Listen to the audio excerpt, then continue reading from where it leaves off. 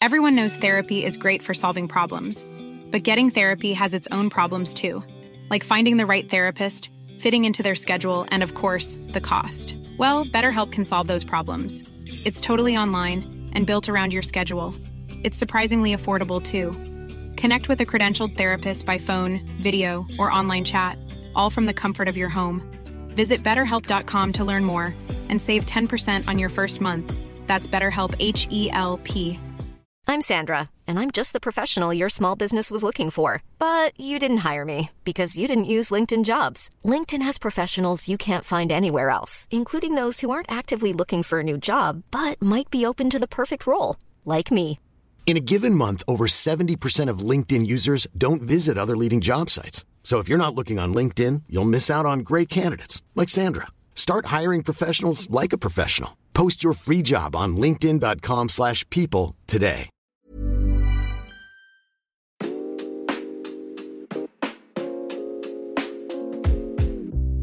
Welcome to the Book Pod with Corrie Perkin, the fortnightly podcast that brings readers and writers together. Today we acknowledge the traditional owners of the Boonwurrung Wurrung Nation where this podcast is produced and pay our respects to their elders past, present and emerging.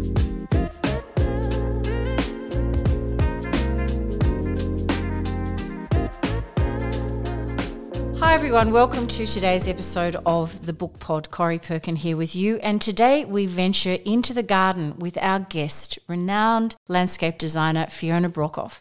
Fiona is a Melbourne-based designer, but she has worked across southeastern Australia, in particular along her beloved Mornington Peninsula south of Melbourne and just on the other side of Port Phillip Bay.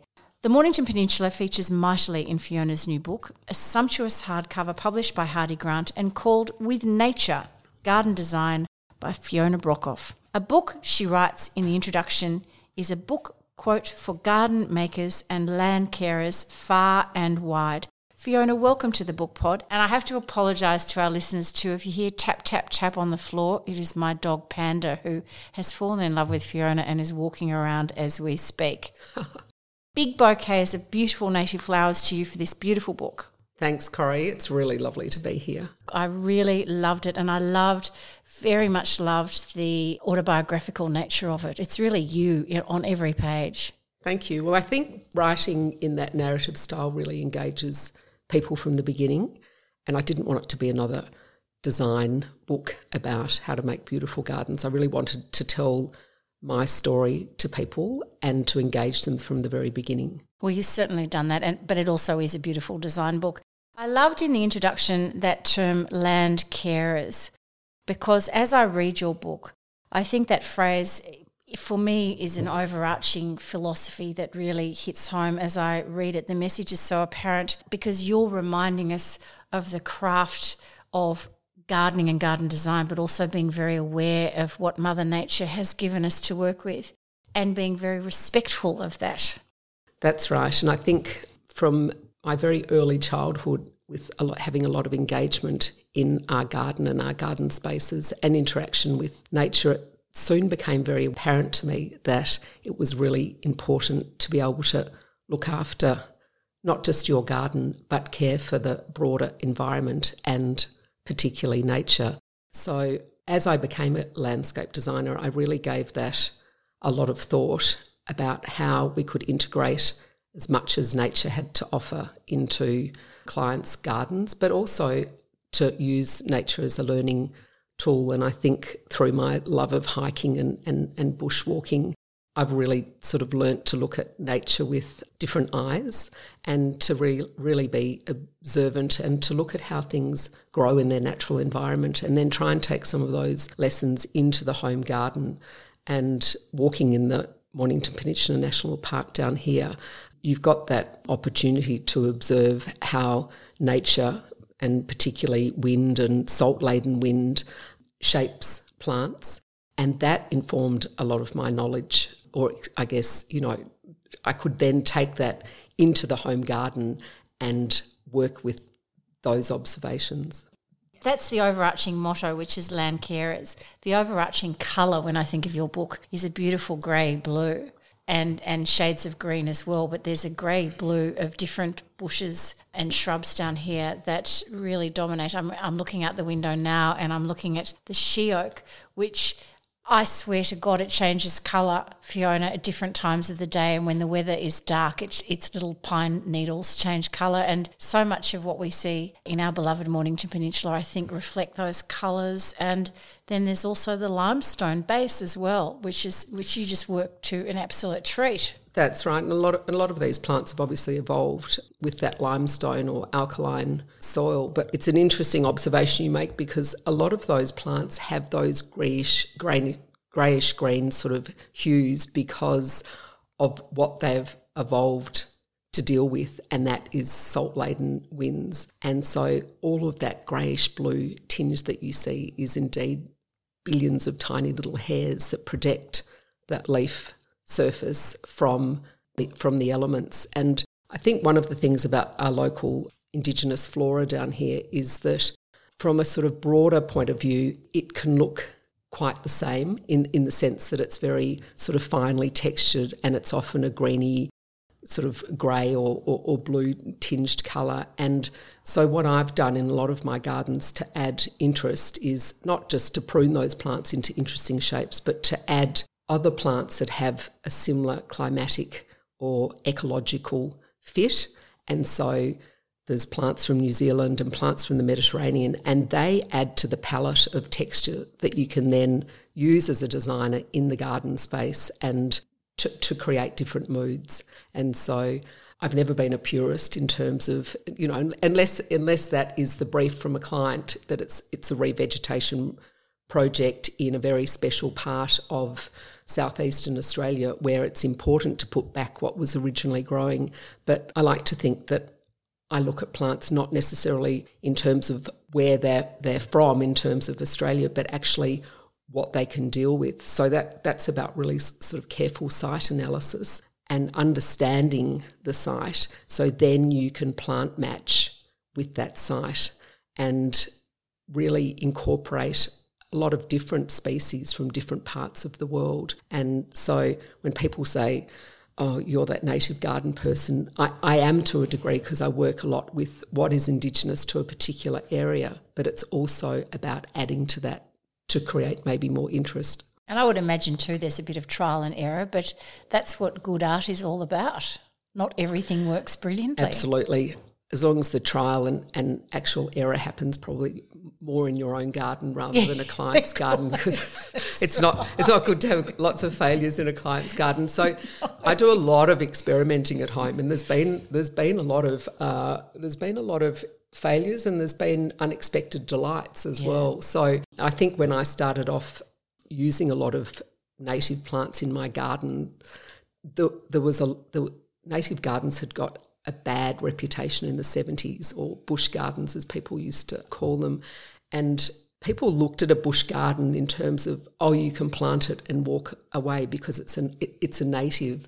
But actually they needed just as much, in most circumstances, just as much interference as maybe a lavender bush or a rose. And a lot of my work has not been sort of, I guess, intentional in terms of turning that reputation around, but just to really explore what a lot of native plants are capable with, and to enjoy manipulating them in the garden. And and they don't all like being clipped, that's for sure. Some of them have turned up their toes, but it's been a lot of fun to investigate the possibilities and sort of push those boundaries and give those plants the reputation that they deserve. Well, a lot of the trial and error, as you said, has taken place at your beautiful property, Kakala, and we'll talk about that in a moment. And indeed, it's one of the 13 garden properties that make up one of the chapters or the sections of this book. So the book, for listeners, so they can kind of in their mind's eye get an idea of With Nature by Fiona Brockhoff. It's divided into 3 sections, and the first section is your early influences, garden training, and learning to become a garden designer and work with plants. And then in the second part of the book, you explain your thoughts, important principles of design, and how to go about plots that might be relatively routine and pretty basic and whatever normal might be, to some trickier sites. And then the third part of it are the 13 garden profiles. Going to the first section, and I think this is where you kind of got me at the hello, because I love to learn how gardeners became their craft or became interested in gardening. There's always an older person in their life. Always. There's an older grandmother or an aunt who had a big Western District property or something who's influenced.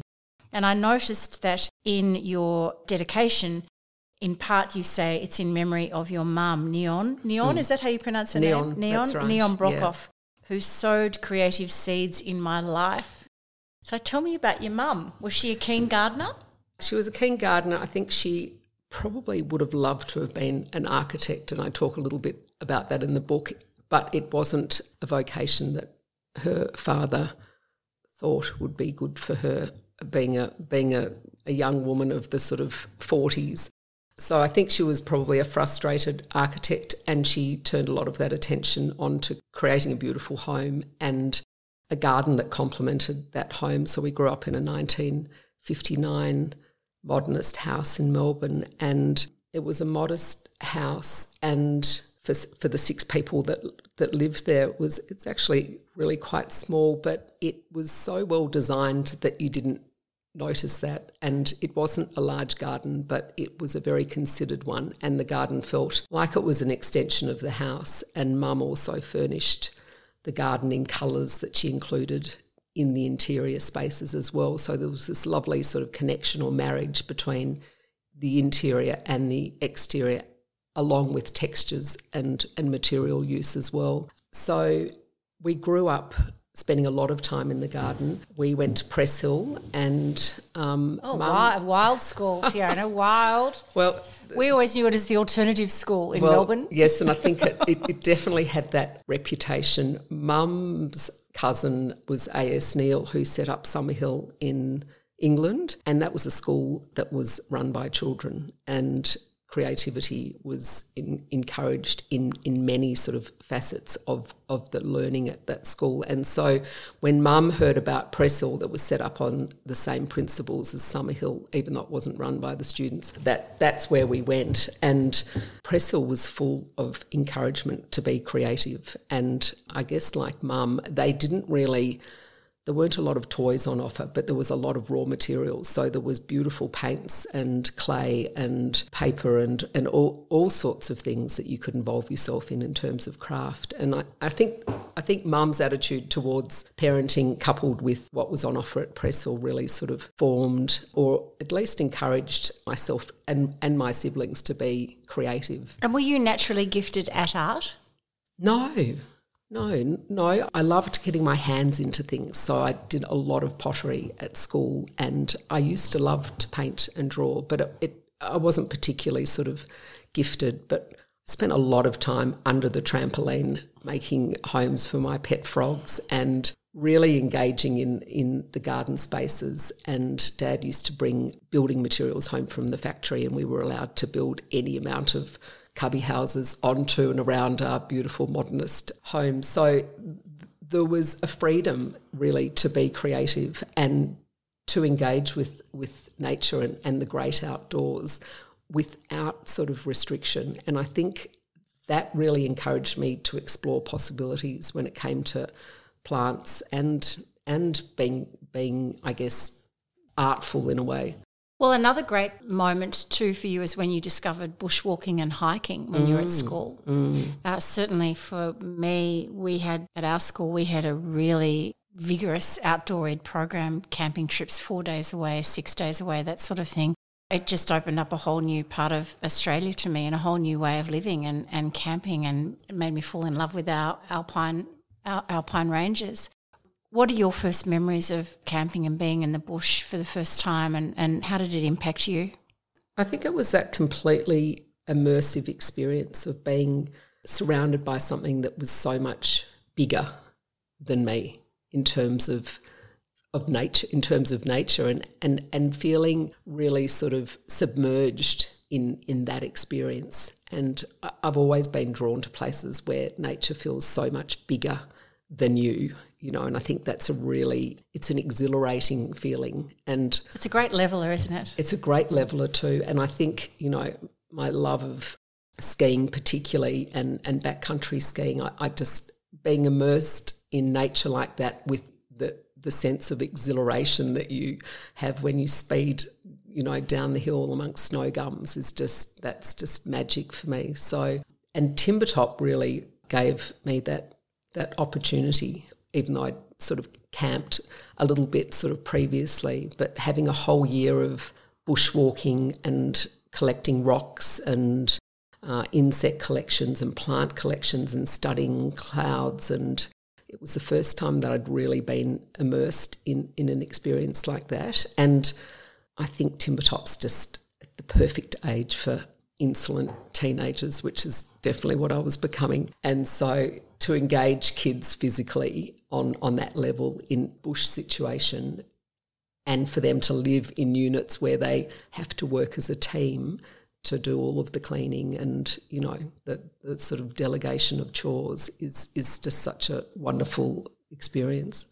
And Burnley Horticultural College, at the time that you went there, early 80s, was and mid-80s, was a relatively newish course in terms of a secondary college. It had always been a training centre, but was it a new kind of course?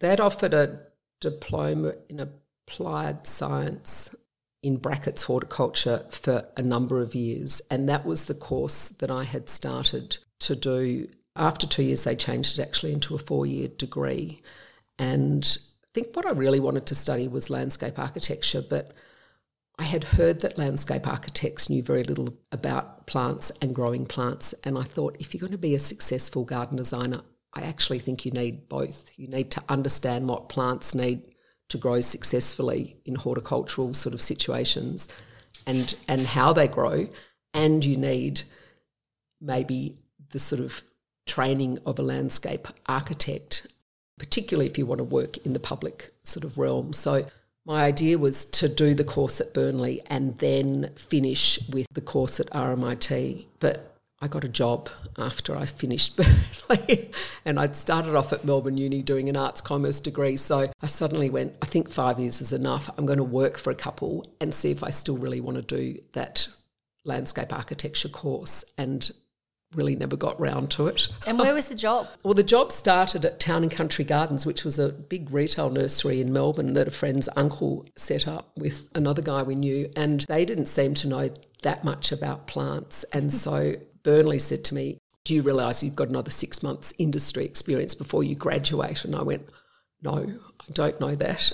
And suddenly there was an opportunity to work at Town and Country Gardens, which I did for 6 months. And from that 6 months came another 6 months. And what I did with Town and Country, which was just fabulous for me, is they developed a landscape design service alongside being a retail nursery. And you put you in charge. That's right. And so when I finally left about 3 years later, I left with that division. And so if they had an inquiry, they used to send that inquiry to me. And so I was just so lucky because I really left with sort of clients and, and a little bit of a sort of maybe not a reputation, but, if someone walked into the nursery and wanted their garden or landscape designed, Greg would give them, my number and off I went. So I think I was really lucky to have that break. I soon after moved to Albury and was really thrown into the thick of it because suddenly I was working on a lot of country properties where resources are often quite limited,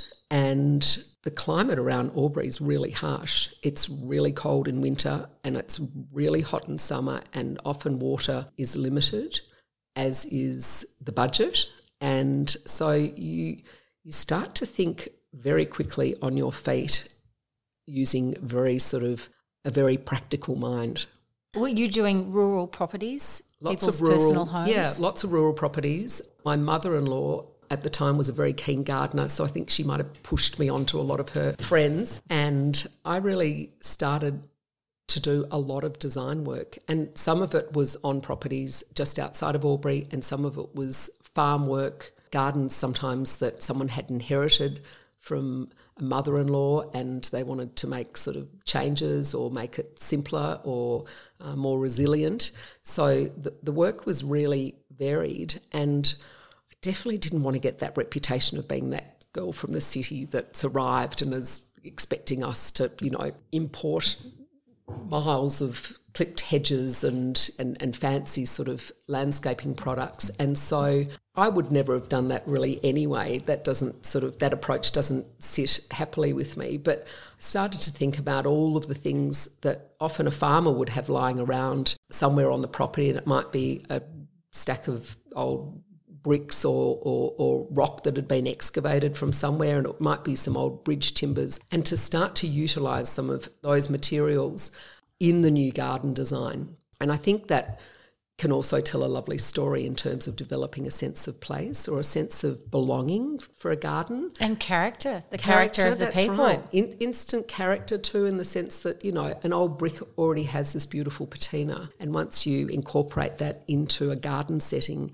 it makes the garden feel like it's been there for longer than, maybe 6 months. But also if the rock's from the property, it feels like the right rock to use in that instance, rather than bringing maybe bluestone from the Western District or sandstone from Sydney or something like that, but to use local products, and then often to use local plants as well, can help tell that sort of story of where the garden is actually sitting, and to use some of those local plants or local Indigenous plants in different ways in the garden setting. So, it might be a shrub that's pruned in a different way to how it might be found in sort of nature.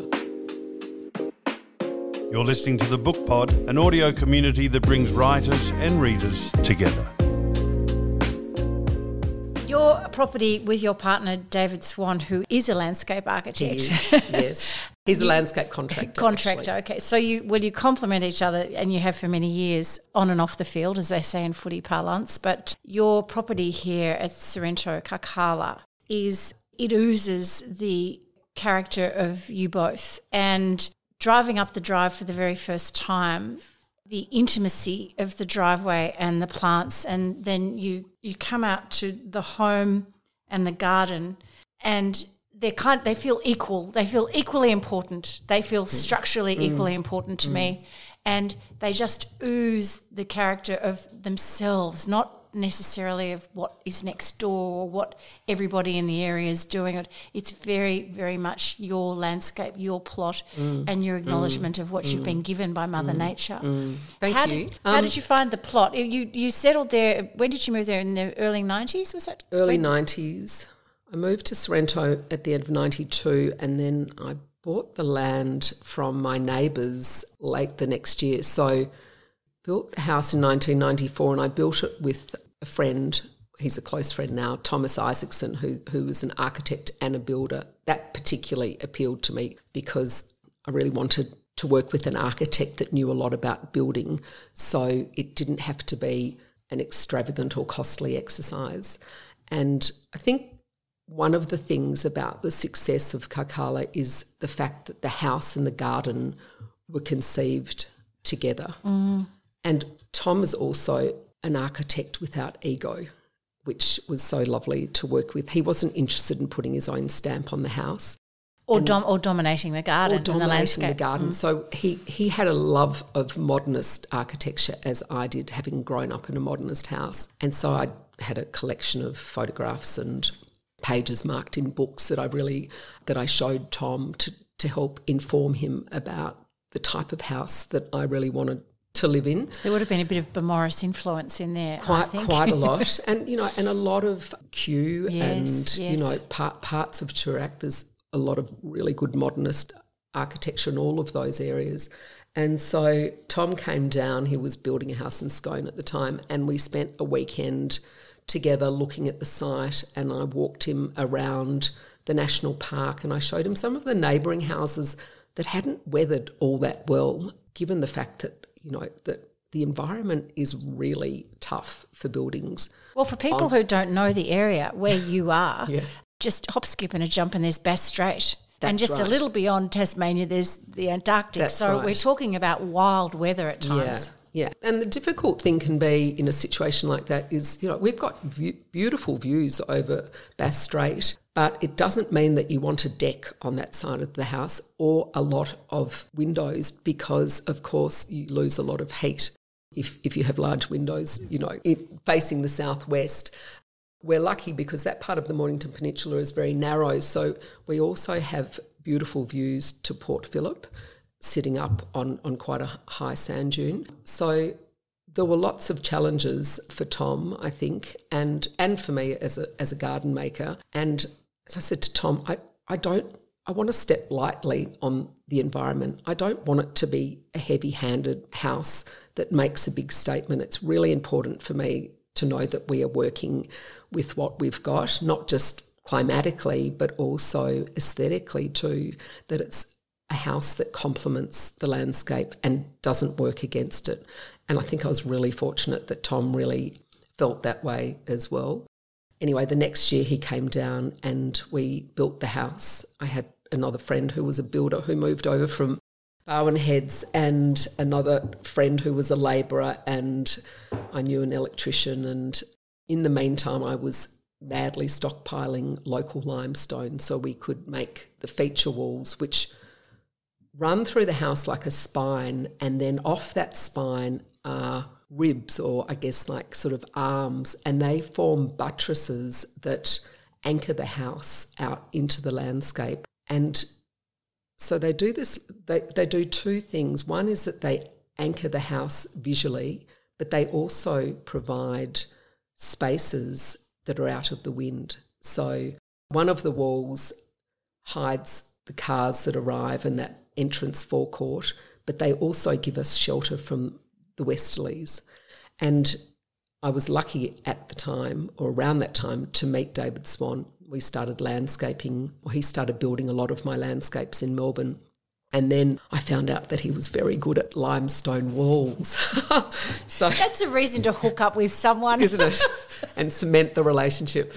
So David did he created the beautiful limestone walls, and as we say, cemented the relationship. From walls we moved on to landscape, and from landscape we moved into sort of love, I think, and eventually children. So it was a lucky meeting and coupling, and I think alongside that we share a love of bushwalking and camping and skiing. So it's been a successful relationship on a number of levels.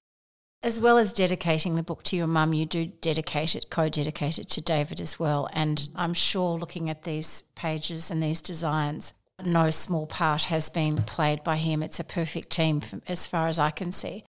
The 13 gardens, one of them being yours, that you've chosen for the book, what was the premise for the choices? The premise was really that I didn't want to be pigeonholed as a seaside or a coastal landscape designer, which is probably something that has happened in the past, and for good reason, that we lived on the Mornington Peninsula and we designed and built a lot of gardens from Summers to Mount Eliza to Portsea, really. And people would often say, oh, you're that seaside landscape designer or garden designer, and I'd say, yes, but I do other things. It's just really that we lived down here and we had young children, and a lot of our work was down here. And what I really wanted to show people by choosing the other gardens in the book is that it's not that I'm a landscape designer that works by the sea only. It's really that we lived down here and that's where a lot of our work occurred. But it's about an approach. It's about working with what you have in terms of a site, in terms of a view, in terms of the soil, the wind, the amount of rainfall. So it's a philosophy or an approach to landscape design that's worked around nature. So, really designing with those parameters in mind, rather than saying, I want to grow X, Y, and Z. How can we change the soil to accommodate my love of camellias, azaleas, or something else? And I think for a lot of people, and I've had this discussion quite a lot recently, particularly a client who wanted a Japanesey garden who lives actually not far from here in Portsea, and I said to her, I don't think I can give you a Japanese garden as such in Sorrento or Portsea. It can't be full of camellias and azaleas and bamboo and Japanese maples because they won't grow. They won't even grow with a lot of intervention. So what is it about that style of garden that speaks to you? Why are you attracted to having a Japanese garden? And we talked a lot about the type of feeling that a garden like that can give. And the more we talked about it, the more I realised that really what she wanted was something that was very green, very restful, and quite simple in the sense that it was quite pared back and there wasn't too much busyness. And I said to her, well, we can do that using local plants. There's no reason in the world. It's about which plants we use and then how we treat them in the landscape in terms of maintenance. And so there's not bamboo and there's not Japanese maples, but there is other plants like the local bearded heath that's cloud pruned into a Japanese style plant. So there's a feeling of a zen-like quality That's about right. them. Yeah. That's right. So it's about giving plants maybe enough space to be their own sort of personality. Too often we try and torture the landscape, don't we? Yeah, and make it something that we want, and it right. just can't give. And that's right. And well, having said that, I mean a lot of Japanese gardening is about torture. So there's no reason if you can cloud prune a stone pine, you can also cloud prune a bearded heath, which is a local indigenous plant to the Mornington Peninsula. And so I guess it's about sometimes breaking people's sort of perceptions or opening their eyes to the possibilities of what can be, rather than going, oh, well, a Japanese garden is made up of these elements and they won't grow down here, so you can't have a Japanese garden. You can have something that sort of gives the same feeling as a Japanese garden. It's just then about thinking broadly and carefully about what those possibilities are. Well, the choices, the gardens that you've chosen are diverse and interesting, and they're not all Mornington Peninsula gardens. And I think particularly for people who live in other states other than Victoria, there is definitely something for all of you to embrace in your book, Fiona. Some gardening books, it's interesting, some gardening books that are produced out of Queensland or out of Sydney, so often there's a real tropical kind of, I don't know, colonial old empire sort of feel about them. And I think, I don't know how that bougainvillea is going to grow down in a Melbourne garden where it's 9 degrees. Well, I think sometimes I know particularly in, say, city environments, that it's often about blurring the outside world or hiding it, isn't it? You don't want to look at the flats next door or the big sort of, bright street light that's right out the front. And so it's about disguising the boundaries. And I think for me it's about giving some wilderness often in the middle of the city, so you can have this enclave or spot where you can come home and you feel like you can sort of forget about the outside world. And so, rather than having a box hedge and a row of iceberg roses, maybe it's about having something that's a bit sort of wild and reminds you of, I don't know, the jungle or being in the bush.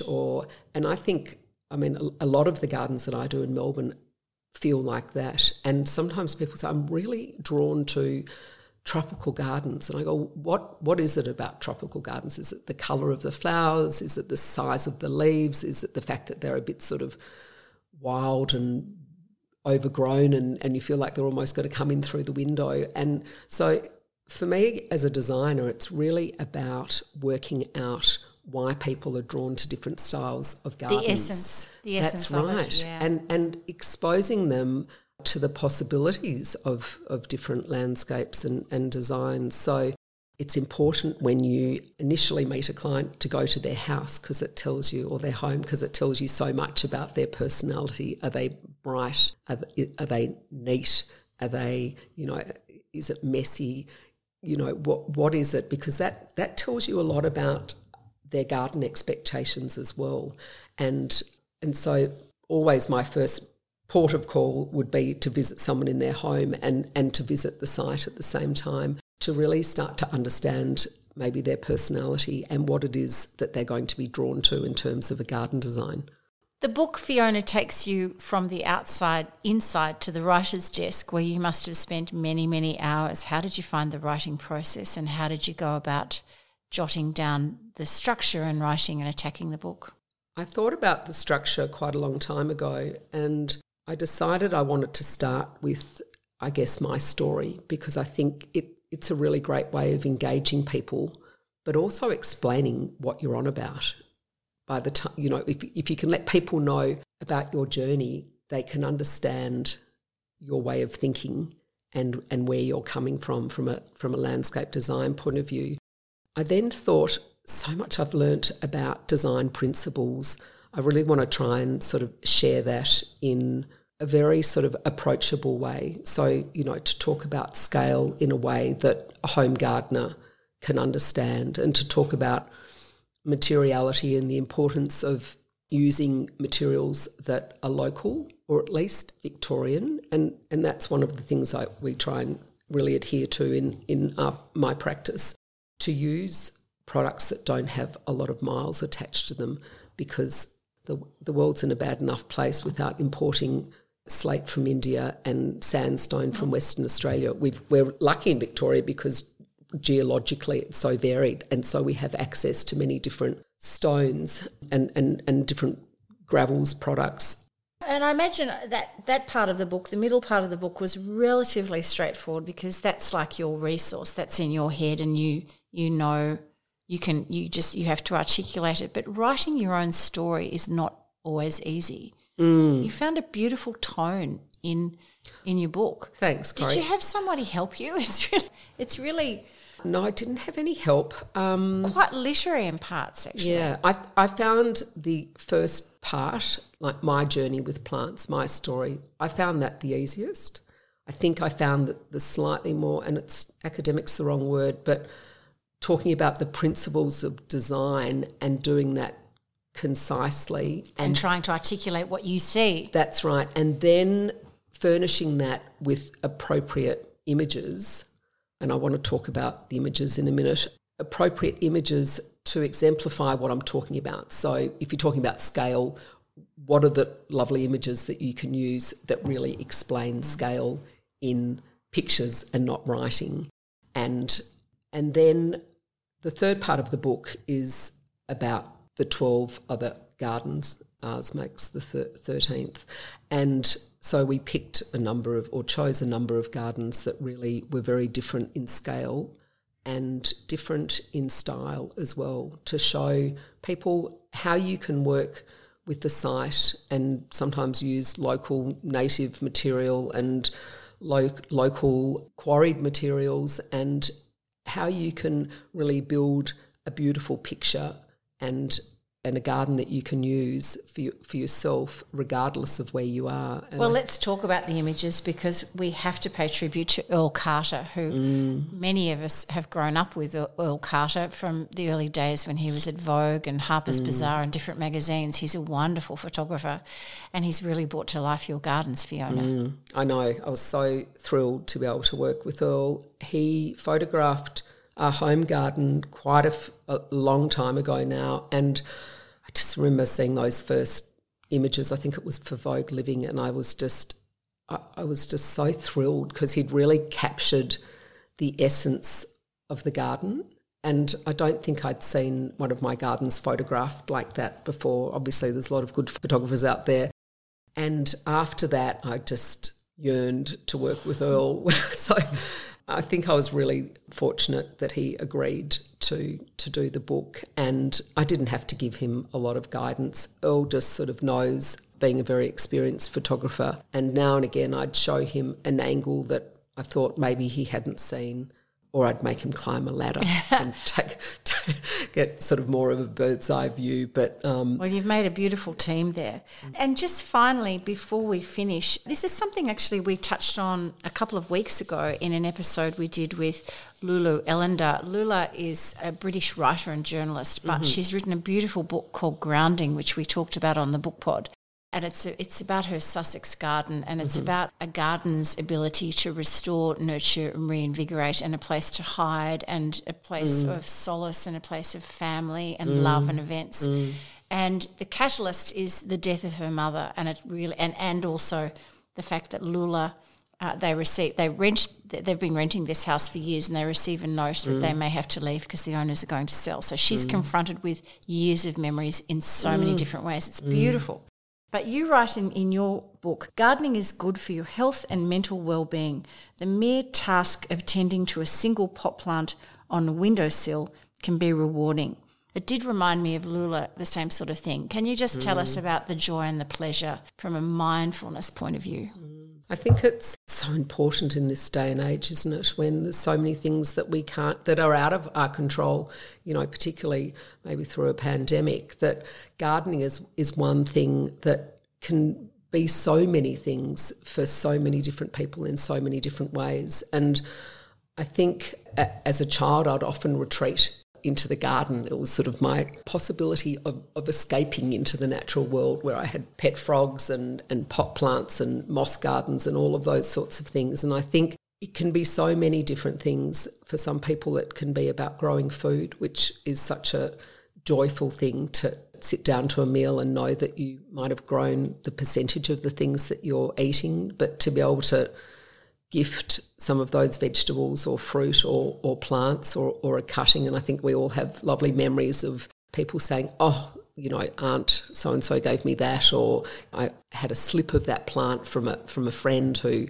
you know, and it always reminds me of that person. So, you know, gardens can be so evocative in so many ways, and remind people of other people or the events that have happened, or when a tree was planted. And for a lot of people, they're the hardest part of a property to leave.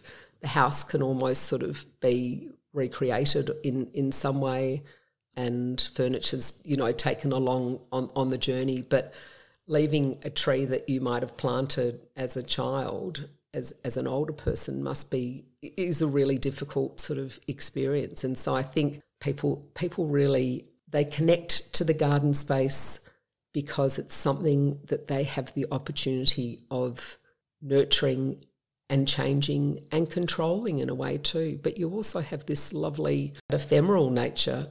They're full of surprises too, of things that self-sow and pop up, and trees that fall over, and garden spaces can be so many things for so many people, you know, depending on, of course, where you live. And as we said earlier, not so much for you in clients' gardens, but the joy of trial and error. When you put some seedlings in and they take off, or something is struggling and you realise that's not the right place for it. You're learning every day you're in the garden. Yeah. So one final question which we ask all our lovely visitors is, and in your particular case, I'd love to know a gardening book. If you were stranded, marooned on a desert island, what gardening book or books or gardening author would you like to have by your side? That's a very good question. And you worked, and when you were in England earlier, before you started up your own business, when you were working in England briefly, you were with John Brooks, whose garden books I adore. But I think for solace and magic, I would always have to say Vita Sackville-West's newspaper collection, her gardening column that she used to write. And if you can ever get your hands on to anybody listening, if you can ever get your hands on her newspaper columns, they're beautiful. I think one of the landscape designers I really feel a very strong affinity with is Juan Grimm. He's Chilean, and I've met Juan on a couple of occasions, but I've also visited a lot of his gardens in Chile, and he is someone, his gardens are poetic. They work with the natural environment, so they use local plants and rocks, but he takes garden design to another level. And so for me... And his books? His books... Do we have to learn Another language to read? No. Luckily, he's famous enough to be translated into English. He's a man of few words, but his gardens are sheer poetry. You know, they really speak to the soul. He's a real craftsman in that sense, and a beautiful designer. Of course, I've got a long list of landscape designers that I love, but I think they can't all be with you. You're supposed to be on the island on your own. Yes, I know. Well, I think Juan's a definite. I'm not sure if he's practicing anymore, but he's a designer to look out for. At least his books are anyway. Well, if I was on a desert island with a gardening book, I'd be pretty happy to have your book, Fiona. It is an honour to have this beautiful book on our bookshelves.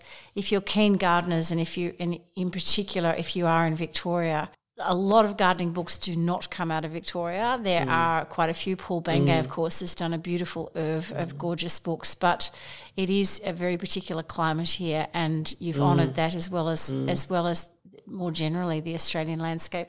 With Nature, Garden Design by Fiona Brockhoff, published by Hardy Grant, Australian-owned Hardy Grant. We love them. We love them. We love them. And Fiona, all the best with the book. I hope it sells many, many copies. Thank you, Corrie. Thanks for joining us. Yeah, it's been a pleasure, and I'm just pleased to have actually given birth to a book, finally. I don't have to answer the question anymore, when's the book coming? Thanks, Fiona.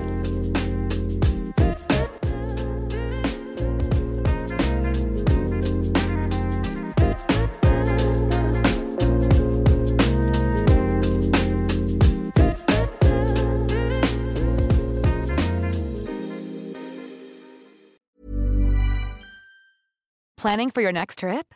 Elevate your travel style with Quince. Quince has all the jet-setting essentials you'll want for your next getaway, like European linen, premium luggage options, buttery soft Italian leather bags, and so much more. And is all priced at 50 to 80% less than similar brands. Plus, Quince only works with factories that use safe and ethical manufacturing practices.